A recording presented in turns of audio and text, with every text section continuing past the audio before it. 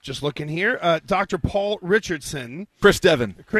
Sorry about that. I know this guy. I know. Right. I'm cheating on this Good. one. I have met Chris before. I've met Chris Devon before. Chris, for those of you who don't know you, tell us a little bit about your story. Sure. So it was back in March of 2020. We're just entering into the pandemic, right? And I started having really bad headaches. And not typically a headache guy, kind of blew them off. And it really got bad, and connected with my primary care physician. And at the time, we couldn't go into the office, right? So we did a Zoom meeting, and he diagnosed me with occipital neuralgia, which is a nerve condition caused by stress. And I thought, I'm not stressed, I don't think, but I got 4 kids, work is crazy.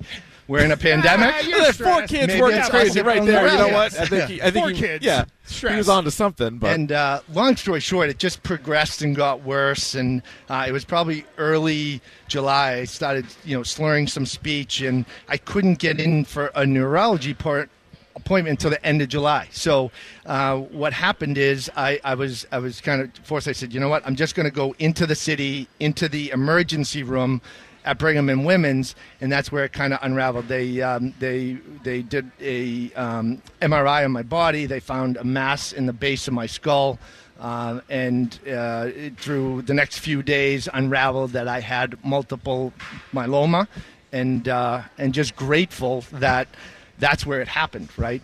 Couldn't have been a better spot to expose that. So between Dana-Farber, Brigham and Women's Hospital, I knew I was in the right spot for sure. How did you, because I'm curious about this, Right. How do you go about talking about your condition with your kids? Great question.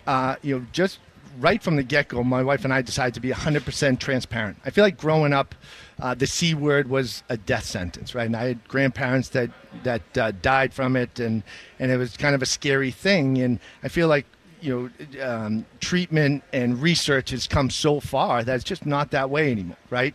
And I didn't want them to be scared of it, and we've been 100% transparent with them in communication. They have questions, we give them answers, and this is a hurdle we're going to jump as a family, and let's do this. The ages again are? So I got 3 boys that are 16, 14, and 12, and a baby girl, Audrey, that is 8.